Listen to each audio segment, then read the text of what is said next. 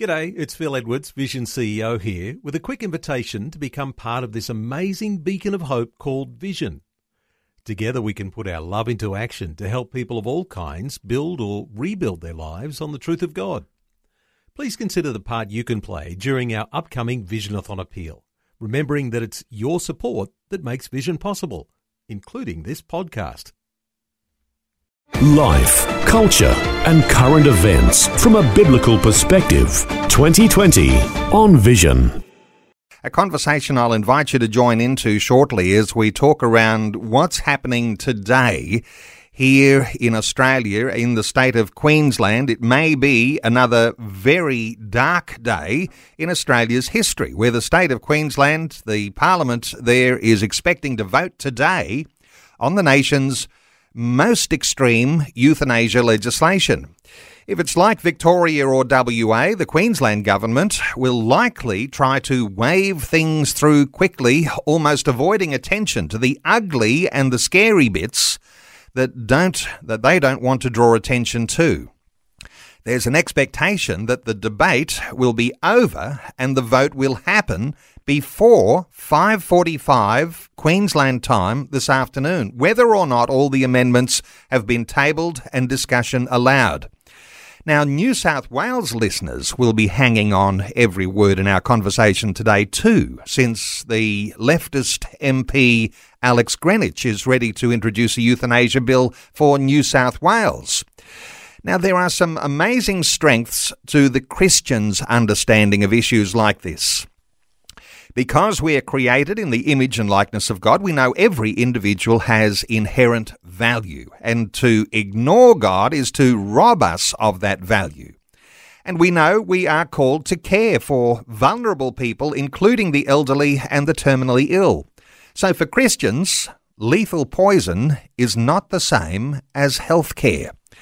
Well, I want to invite you into our conversation shortly. Our talkback lines will open in about 10 minutes or so from now. Our special guest through this hour is Wendy Francis. Wendy is National Director of Politics with the Australian Christian Lobby. Wendy, a special welcome back to 2020. Thanks very much for having me, Neil. Wendy, you have been following this for a long, long time, and just yesterday you were a part of a protest rally on the streets outside the Queensland Parliament. Give us a little idea about, what happened at that rally and just where things are, how you're feeling about what's happening today. Yeah, look, I feel a real sadness in my heart for Queensland, but also for Australia, because it does look very likely that we will have euthanasia by the end of the day. Certainly the legislation will be passed. But I'm also very encouraged, Neil. On Saturday last, we had a March for Life, largely organised by Cherish Life, Tish and Johnson, which was great. And there would have been close to 2,000 there. It's always hard to know, but there was a really good crowd. And that was a really lovely expression of support for life. And then yesterday, outside of Parliament, as you say, there would have been about 30 people there, and this is work day. Yep. And it was very cold in Brisbane yesterday. I know your listeners from other parts of the country will find that hard to believe, but it was very windy and very cold. And the mood again was so, it was full of hope, because we know who holds our future. And I was so proud, I'm proud in the right way, to stand with people who were prepared to be there whether or not they thought there was a chance of winning. Because it's not about winning, it's about being faithful. And I said to some of the ones that were there yesterday, if we're not standing here for life, who would be? And how sad if there was going to be no one standing for life outside Parliament yesterday. So I felt really blessed to be there. Mark Robinson is one of the pro-life members here in Queensland, and he came out and addressed us a bit as well, which was very encouraging. But we are looking at the Courier Mail this morning actually had the numbers that they are saying, and they're saying 54 are voting yes. They need 47 votes to get this passed. So if they are right, and I think they are, it will be passed. And sadly, 7 of those votes are actually LNP members, the opposition. 3 of the Labor members actually voted against, or they spoke in Parliament yesterday saying they were going to vote against. So that was really encouraging. And our opposition leader spoke very strongly against as well. Interesting, though, as I've been monitoring that along, some of these ones who are speaking against, and I'm thinking of the opposition leader in Queensland, really left it to the last minute to say where he was going, and that seemed to me like a fairly low level of leadership on this issue, and to say that he's going to vote against it when he knows that the numbers are going to get it across the line anyway. What are your thoughts here? The disappointing thing with David Crisafulli was that, yes, he did not show leadership leading up. I wish that he had said to his party members, I'm the leader, this is how I believe we should vote, and this is why, because his speech yesterday was outstanding. But unless he had actually shared that with some of his closest cabinet members, no one knew until yesterday which way Mr. Crisafulli was going to go. So on the one hand, again, there was this sense of relief and so pleased that he made his position so clear.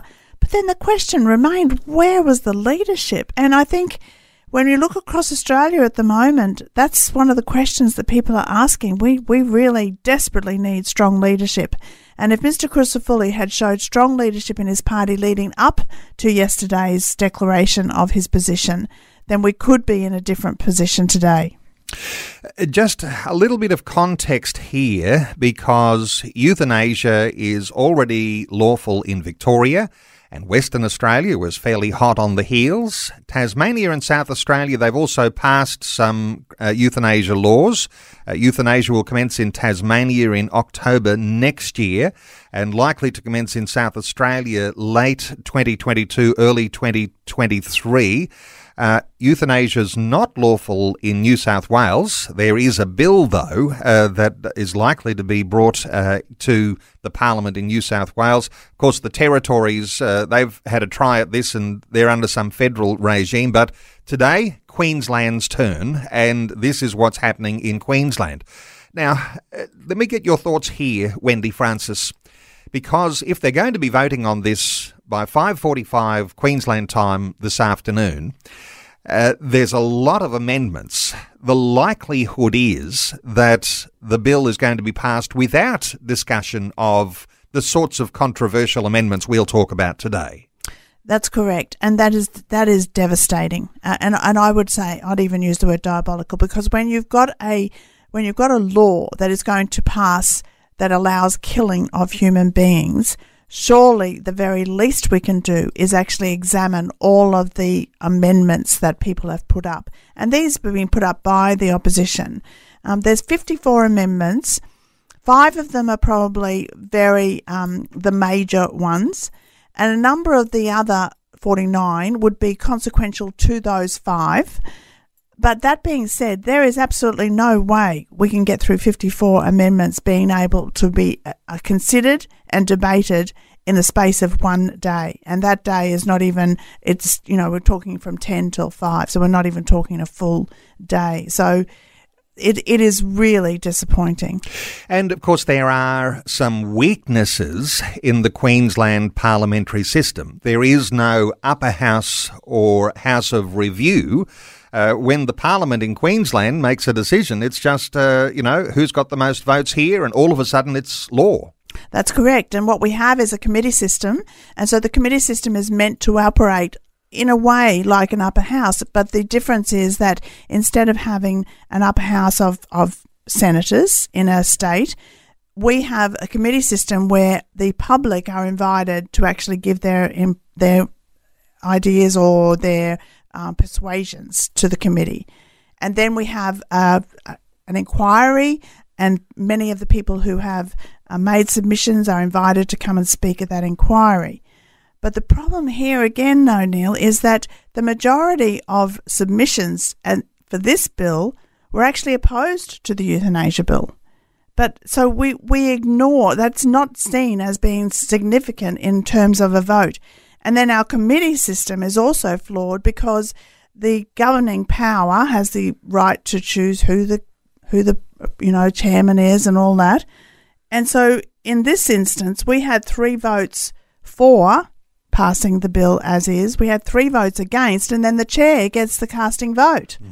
So it just showed over and over again during this debate how our system of not having an upper house, how our system of not having a House of Review remains very flawed. Okay. Wendy, when we've got a bill like this likely to be voted on today in Queensland, the thought that there are alternatives to euthanasia, but in some sense, as I think you're indicating here, things go ideologically and not necessarily according to what people are actually wanting about this whole issue. But the alternative idea of palliative care, I keep hearing that there is a chronic difficulty in palliative care, and this would have been no doubt the same in other states where governments have not been resourcing palliative care and almost see the euthanasia idea as a little bit of a cop-out, and we might save a few dollars here.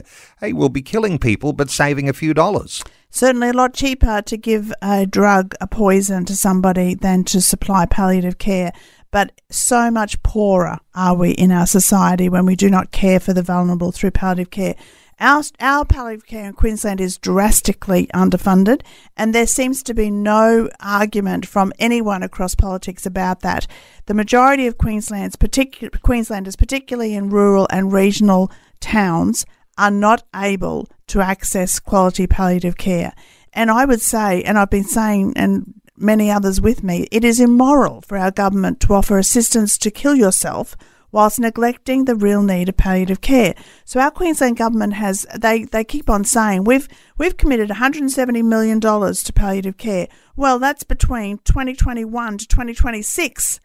And the Palliative Care Queensland, which is our peak body, say that they need an additional $275 million per year. Now, true choice must include palliative care. So it's all very well to say we want people to have choice, but if they can't actually choose to have palliative care, what choice is there? And I also think that I'm not someone who is opposing the idea of bringing the Olympics to Brisbane and to Queensland, but we're spending billions of dollars to bring people and to bring the Olympics to Queensland, and we're asking for $275 million per year to provide people with the care and love and support at the end of their lives that they deserve. Wow. Wendy, let's talk Christians here for a few moments, and let's just include everybody on the periphery here, those who are, raised Christian but don't go to church, thinking that somehow or other euthanasia is a wonderful breakthrough and an opportunity to keep, loved ones from dying an agonising death, all of those sorts of things.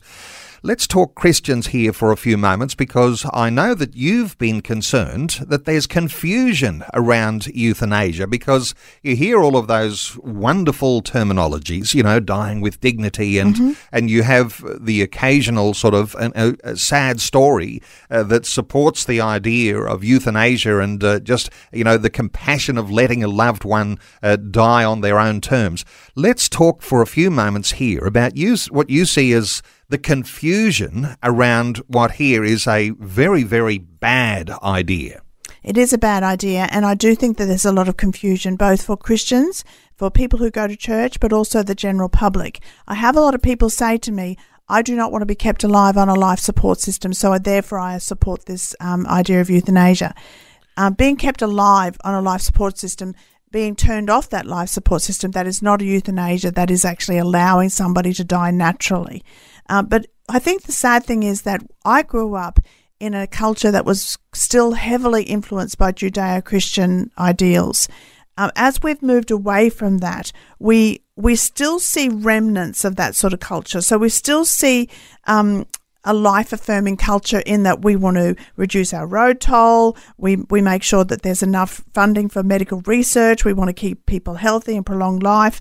We want to see governments do all they can to prevent suicide. But despite all that, there is this contradiction of Australians more and more saying we want to allow euthanasia.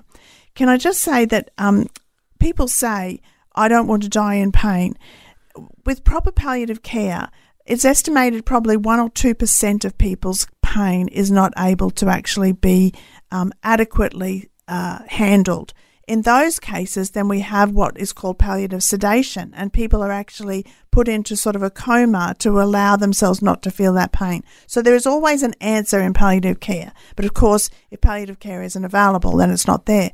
But can I just make it really clear that the poison that is given for VAD, which is voluntary assisted dying, and it's assisted suicide, it's euthanasia, it's all of those words, complications occur in 7% of the cases where that is given. And that's from a case study in the Netherlands that looked at clinical problems such as difficulty inserting an intravenous line, vomiting, problems with completion, longer than expected interval between giving the poison and death.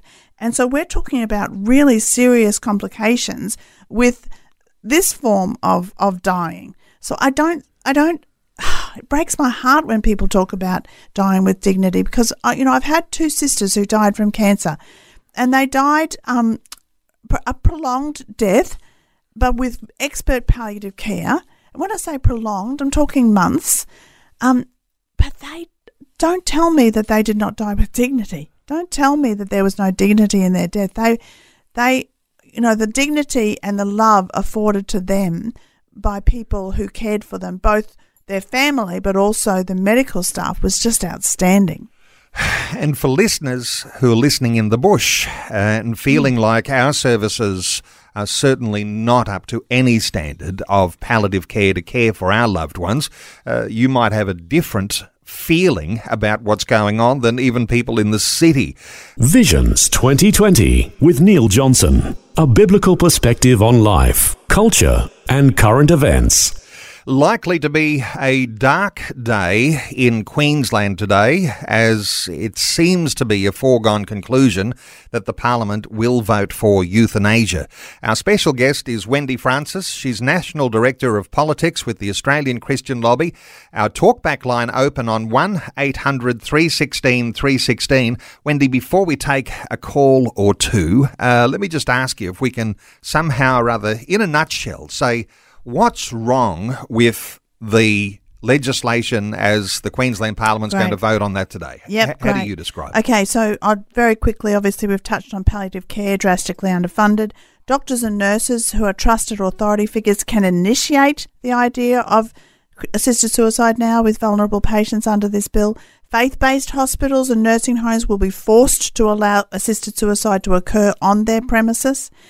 Health practitioners will be forced to participate in the intentional killing of human beings. They have to refer refer a patient on to someone who will either help kill themselves, or who will actually do the job of executioner.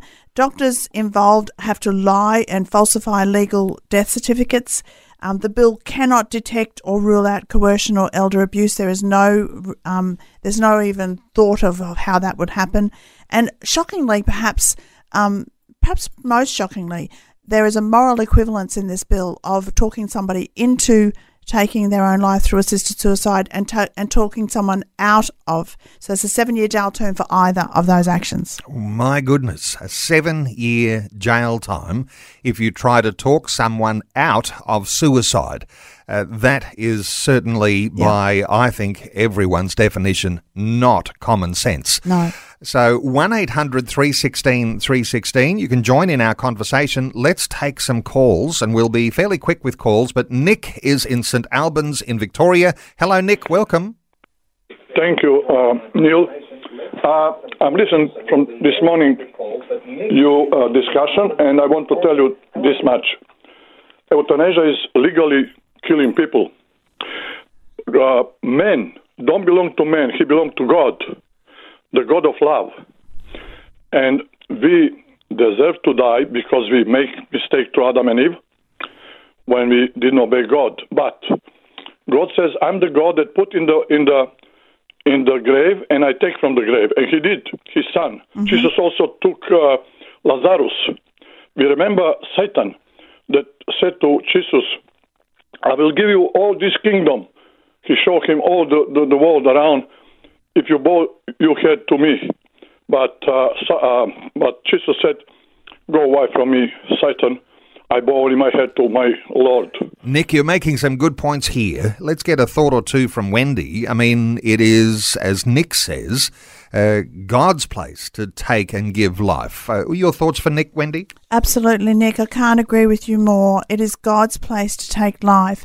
And when we set ourselves up as the executioner, we are doing a fearful thing. Nick, thank you so much for your call. We'll take some calls. Let's hear from Steve in Parkes in New South Wales. Hi, Steve. Welcome. Yeah, g'day, and g'day to your listeners, and God bless you all. This is very, very frightening and disturbing. A lot of these people are very vulnerable, dealing with pressures. They're confused. They worry. Doctors are under gag orders and being coerced into this. But I believe the issue is not euthanasia, it's genocide, and goes against the word of God. Thou shalt not kill. Good thoughts, Steve. Wendy, a response? Steve, I again, campaigners for euthanasia say that, they have faith that this law won't be abused, but this is a fantasy land. It's a fantasy land where we believe that no one lies, cheats or steals. It's naive to believe that doctors or family members and others won't sometimes pressure vulnerable patients into having taking their own lives through assisted suicide. So thank you for your call, and I agree so heartedly. Steve, thanks so much for your call. 1-800-316-316. Before we take another call, there's something in what Steve shares there, this idea that somehow or other all the people are good and they'll all do the right thing by their loved one. Mm-hmm. As Christians, we're a little more cynical about that because we have an appreciation of the idea that the heart of man is desperately sinful, and just look at your own heart for a few moments, and you can feel the desperation that you have from time to time. Wendy, the idea that people are good and they'll always do the right thing, that just isn't true, is it? It's just not true. Elder abuse is common. We know that is. Inheritance impatience is a saying that people recognise because it happens so often. So we don't have sayings if they don't happen. So we've got elder abuse, we've got inheritance impatience, and we've also got doctors who are overworked and stressed as well. And so that, or euthanasia or assisted suicide, creates the perfect scenario for people being abused in this way. And can I just say this too? Like if a loved one pressured you into assisted suicide, or you felt that you were a burden and you felt obliged to take your life in that way, would you be somebody who speaks up and tells people, or would you just go gently? I would be the one who would go gently, because there's no way I would want to say my own family is actually pressuring me. And so this is a dangerous bill and really can be abused terribly. Let's take another call. Colin is in Bundaberg in Queensland. Hello, Colin. Welcome. Yes, good morning. Thanks very much for taking my call. So my comment is, I think the decision has already really been made, sadly. I think that the government has made up their mind as to which way they're going to vote on this topic. But how do we actually convince them to get the understanding that what they're passing now is a bill that's going to involve their parents, it's going to involve their death, it's going to involve their children, their grandchildren, and their great-grandchildren to many generations. How do we get that across to them, that they're now passing a bill as to how they're going to be killed? Interesting, Wendy, because even those MPs who'll vote today, their own families are affected. Some of them think it's a good thing. What are your thoughts for Colin? And I think, Colin, the thing too is that it's not only the elderly or the vulnerable or the sick who are at great risk here. The bill is arguing that it is a human right to choose the timing of your own death. And so that is suicide. So we're normalising suicide in every jurisdiction, both in Australia and around the world, where euthanasia has been introduced. The suicide rate has gone up. And so my answer to Colin is that we've got to go far back in this discussion, because we've got to get back to the understanding that human life is sacrosanct, as the opposition leader said in his excellent speech yesterday. Human life is sacred. And so, but at the moment, because we've bought into this whole evolution lie, then we are the same as any animal under that sort of understanding. And so in one way, if we're just an animal, then wouldn't we put our dog down if we believe that it's in pain? So I think we've got to get back to trying to bring back the beauty of human life in our society. And that's a big ask, because we've actually turned our back on God to a large degree. Wow, you can't say that human life is sacred and in the next breath say, I don't believe in God, because your first comment will mean nothing. God is very important. Colin, thank you so much for your call. 1-800-316-316. Let's take another call. Shelley is you're near Whitecliffs in New South Wales. Hello, Shelley. Hi, how are you going? Look, I'm just listening to your excellent dialogue this morning, and I'm just so thankful for Wendy and the campaigning and lobbying that she does, and the whole Australian Christian lobby. You're just fabulous. This is a topic rather dear to me, because my dad's been in palliative care for about 3 years, still living at home with my mum. And twice this year we've been called together as a family because the doctors have thought that he's going to die. And the most recently was June, and my sister and I spent 5 weeks on and off caring for him. We took it turnabout because we live on the land. So we were driving into Broken Hill and caring for him because his care was so heavy. And he very much looked like he was going to die. Now, if these types of things are followed, I can see in the future where my dad would be massively encouraged by the doctors to end his life. He has rallied again and extremely strong from where he was.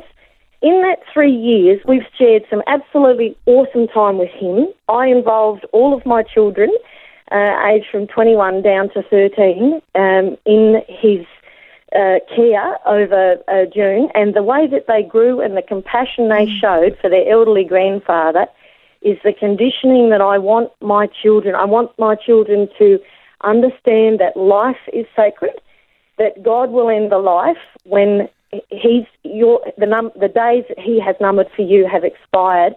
But in the meantime, there's a whole lot that Granddad is teaching my grandchildren and myself and my husband, and we Shelley, still go to him for advice.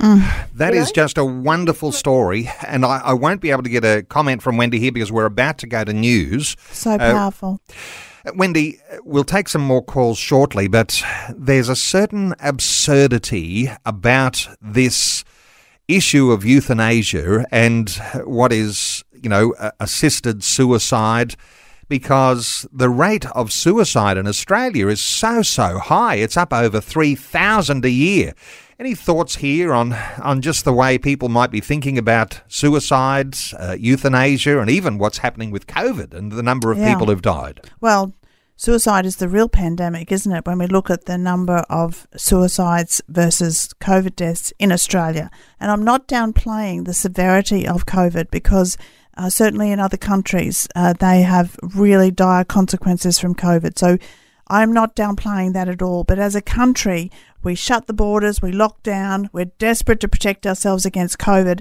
And at the very same time, we're marching full on under a human rights banner to legalise killing through euthanasia. So on the one hand, we're doing everything to protect life, and on the other hand, we're doing everything we can to terminate life.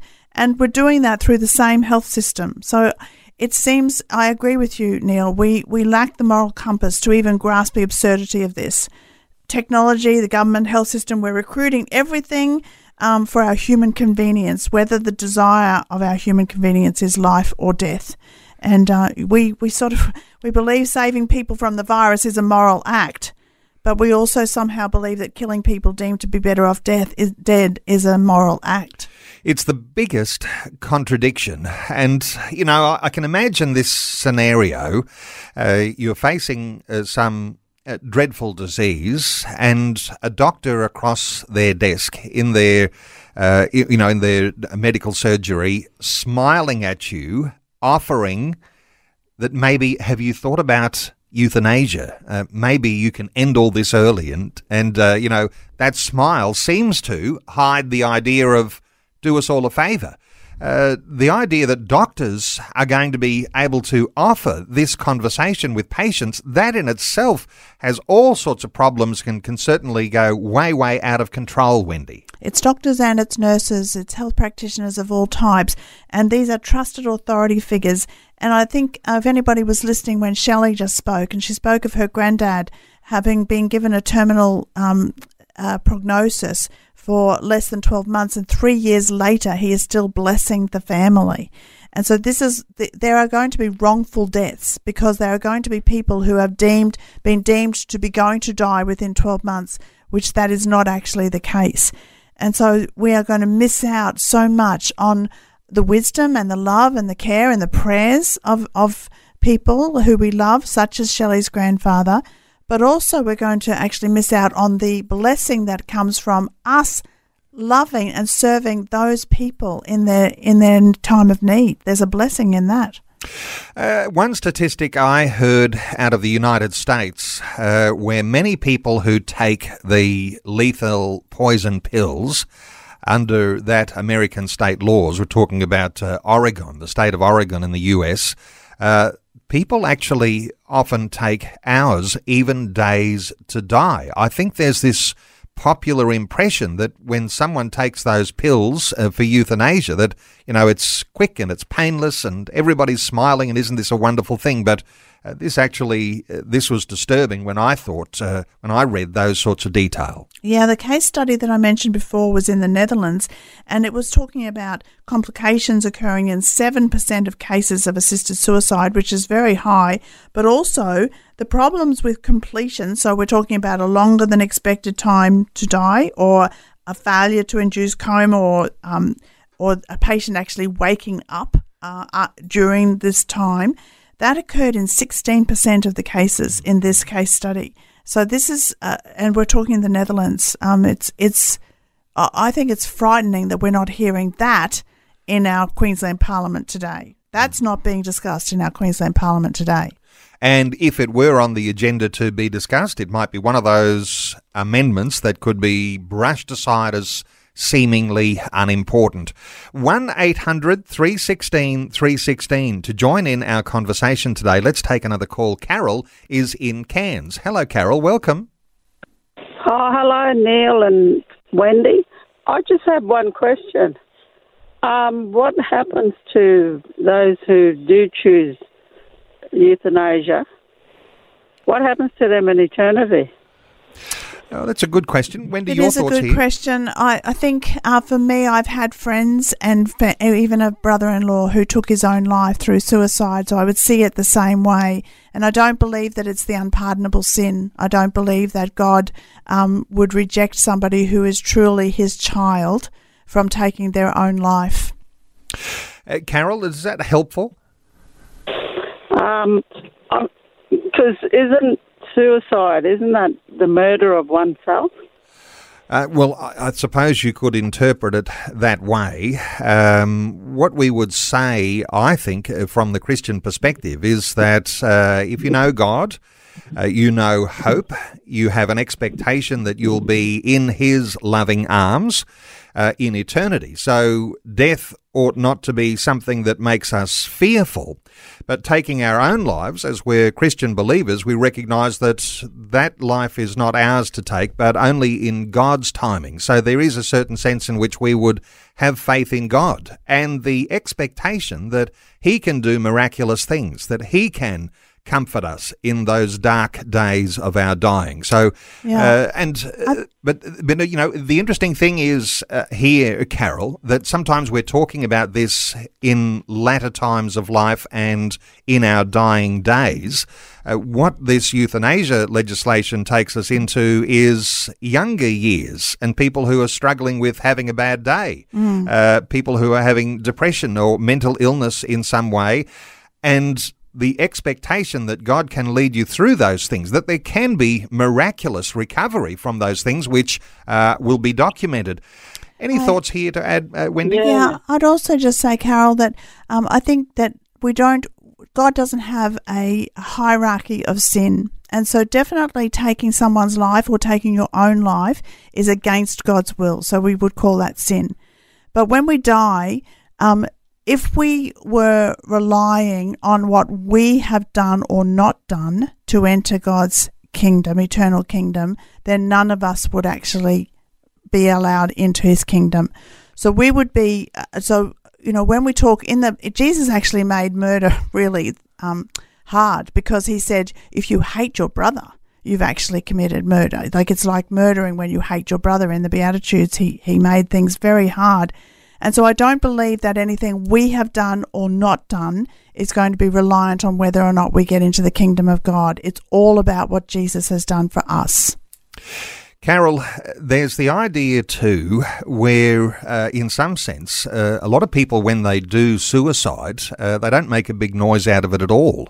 In fact, from what I understand, people who'll crash their car into a tree often are committing suicide, and those are tragic, very, very tragic events. And so the idea of whether it's legal, whether it's sinful, all of those sorts of things, what we would understand is that the reason why we have some hope and value for our lives and an expectation of a good life is because we can appreciate that God has our back. When we talk about God being a good God, a loving God, that means that we have some hope that he has our back even in the hardest of circumstances. When we turn our backs on him and have no expectation of his good, then all of a sudden these thoughts enter into our own thinking.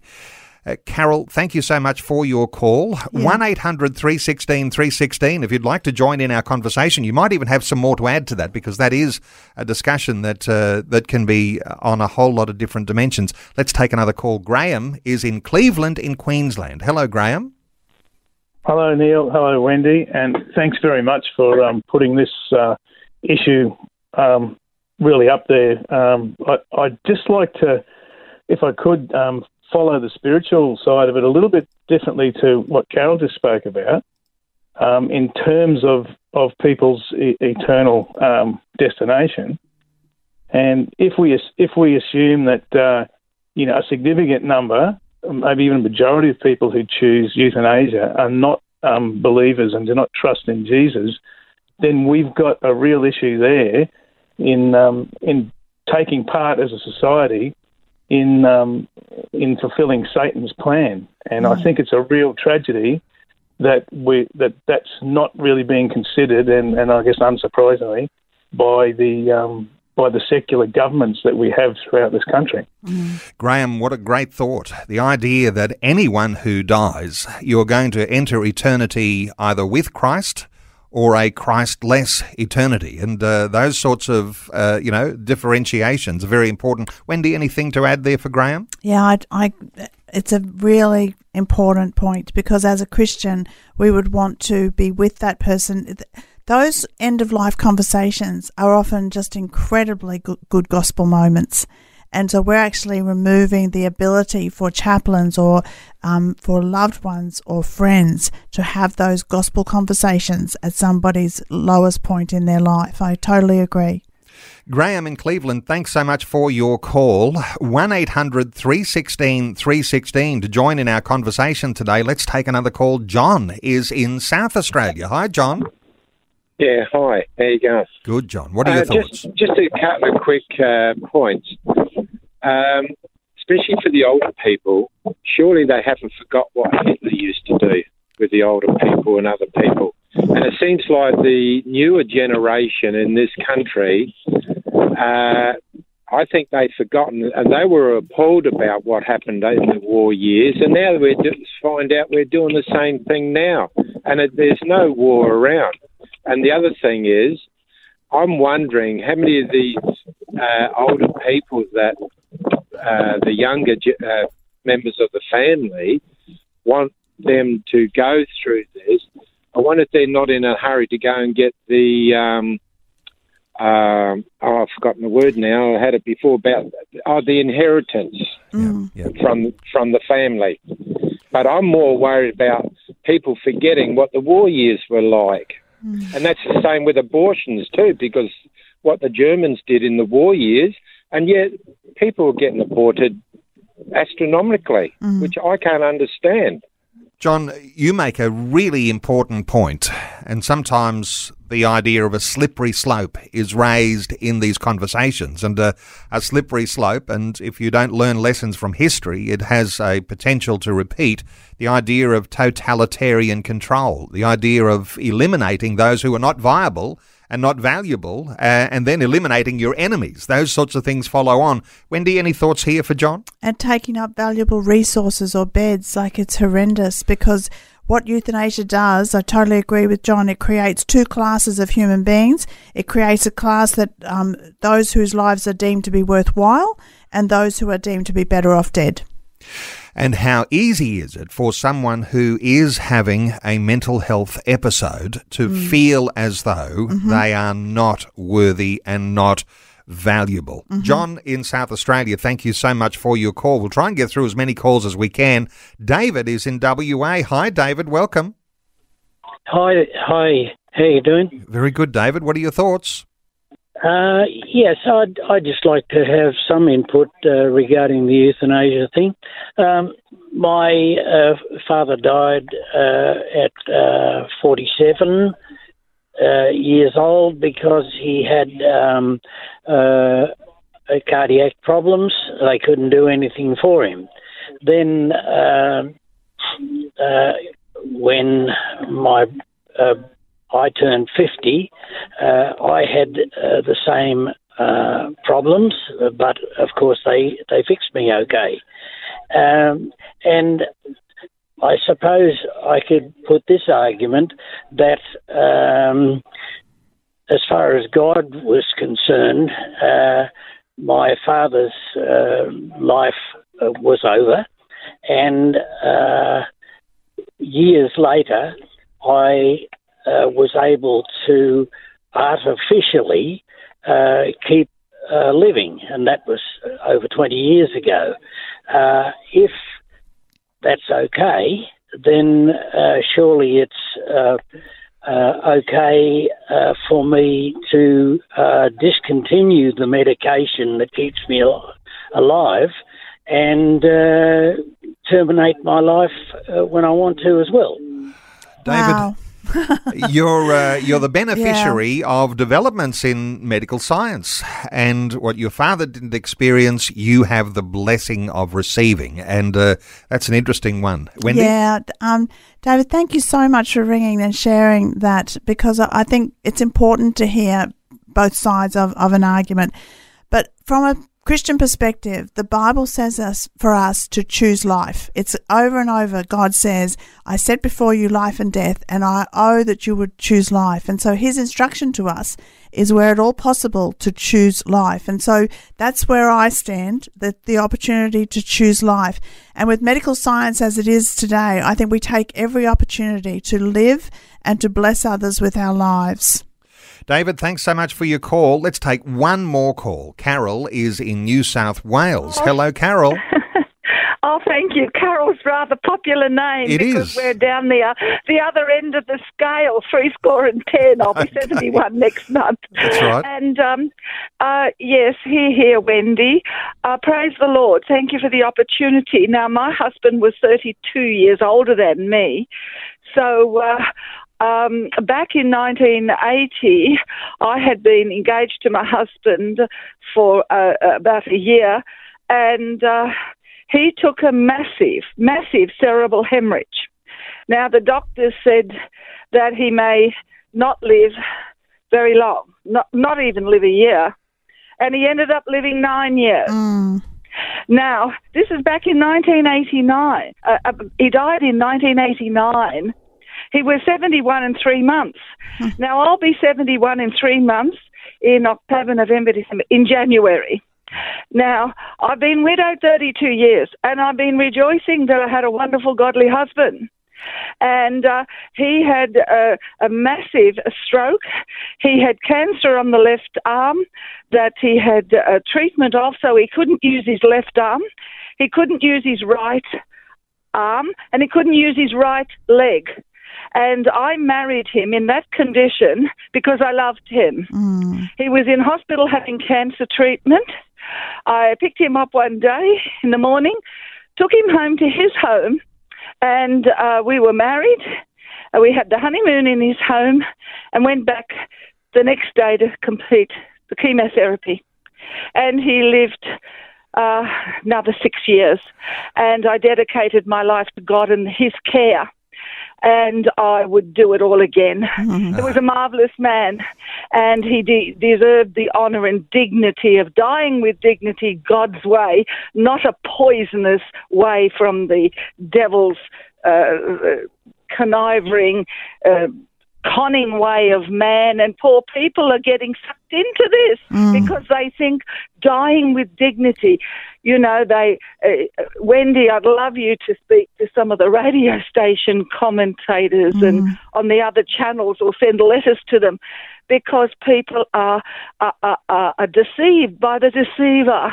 And my husband had some bad times towards the end of his life. Yes, he was in the Sacred Heart Hospice. He had pneumonia because they didn't turn him. And so I was there every day looking after him.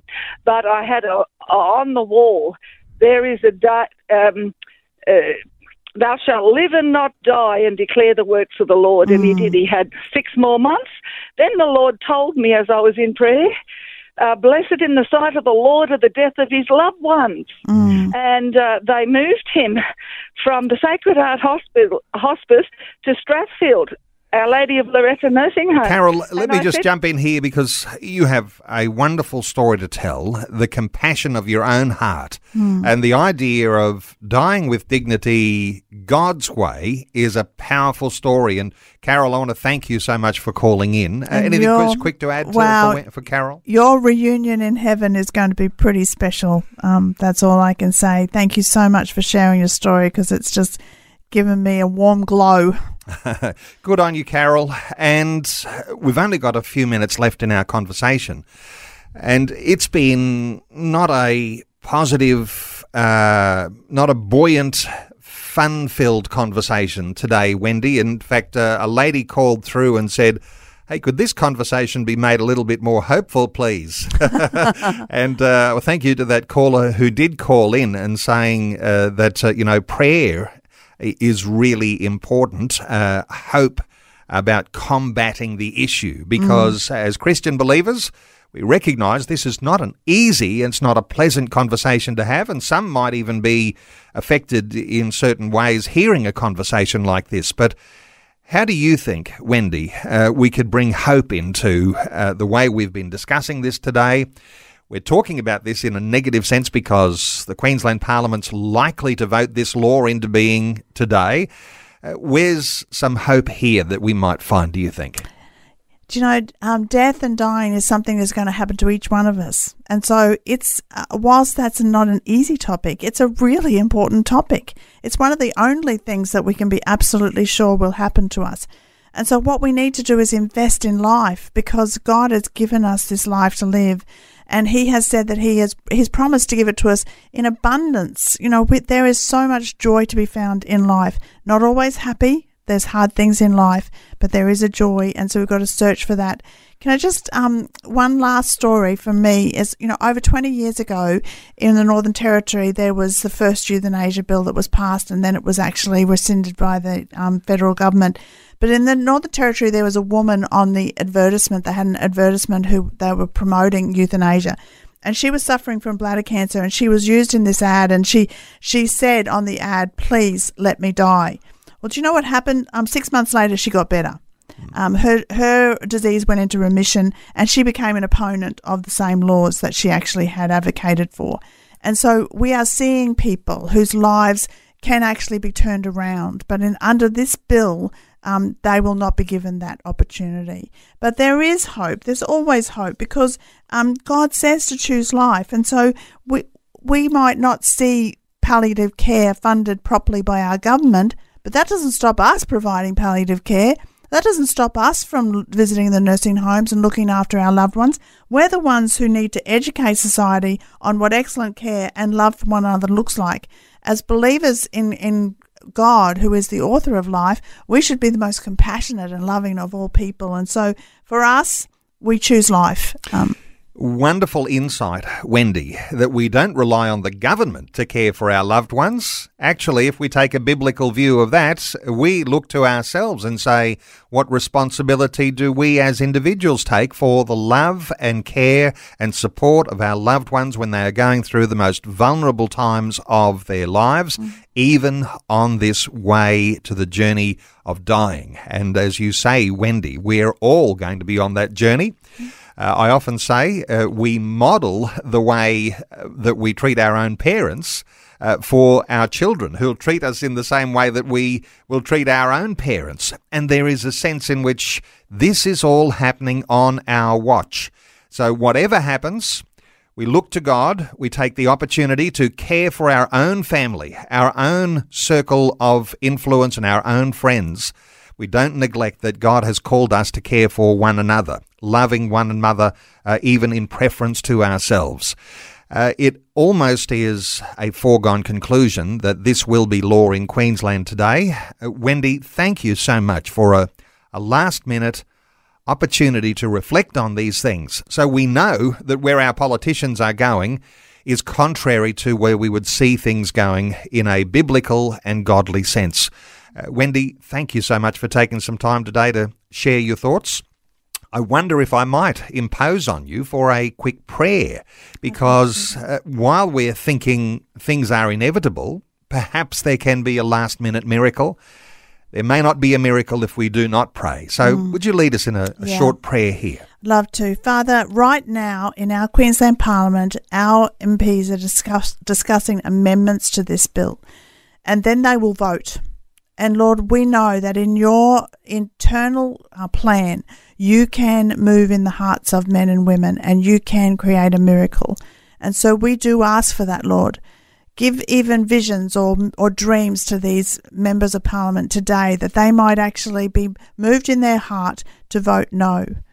But there's people who are listening today too who are struggling with life, and I pray that today each one of us will choose life, because that's what you have asked us to do. And may there be something in our lives today that we will be able to do to bless others in this journey as well. This journey that is sometimes fraught with danger and fraught with sadness, but ultimately is a journey that you have put us on, and you have put us here not just to be a blessing to others, but to be blessed ourselves by you. And so we thank you for that, and we commit our Queensland Parliament to you today. In Jesus' name, amen. Amen. And you can follow Wendy Francis on social media. She has Facebook, she has Instagram. You can go to the ACL website. There'll be detail about the sorts of things we talk about today. acl.org.au. Wendy Francis is National Director of Politics with the Australian Christian Lobby.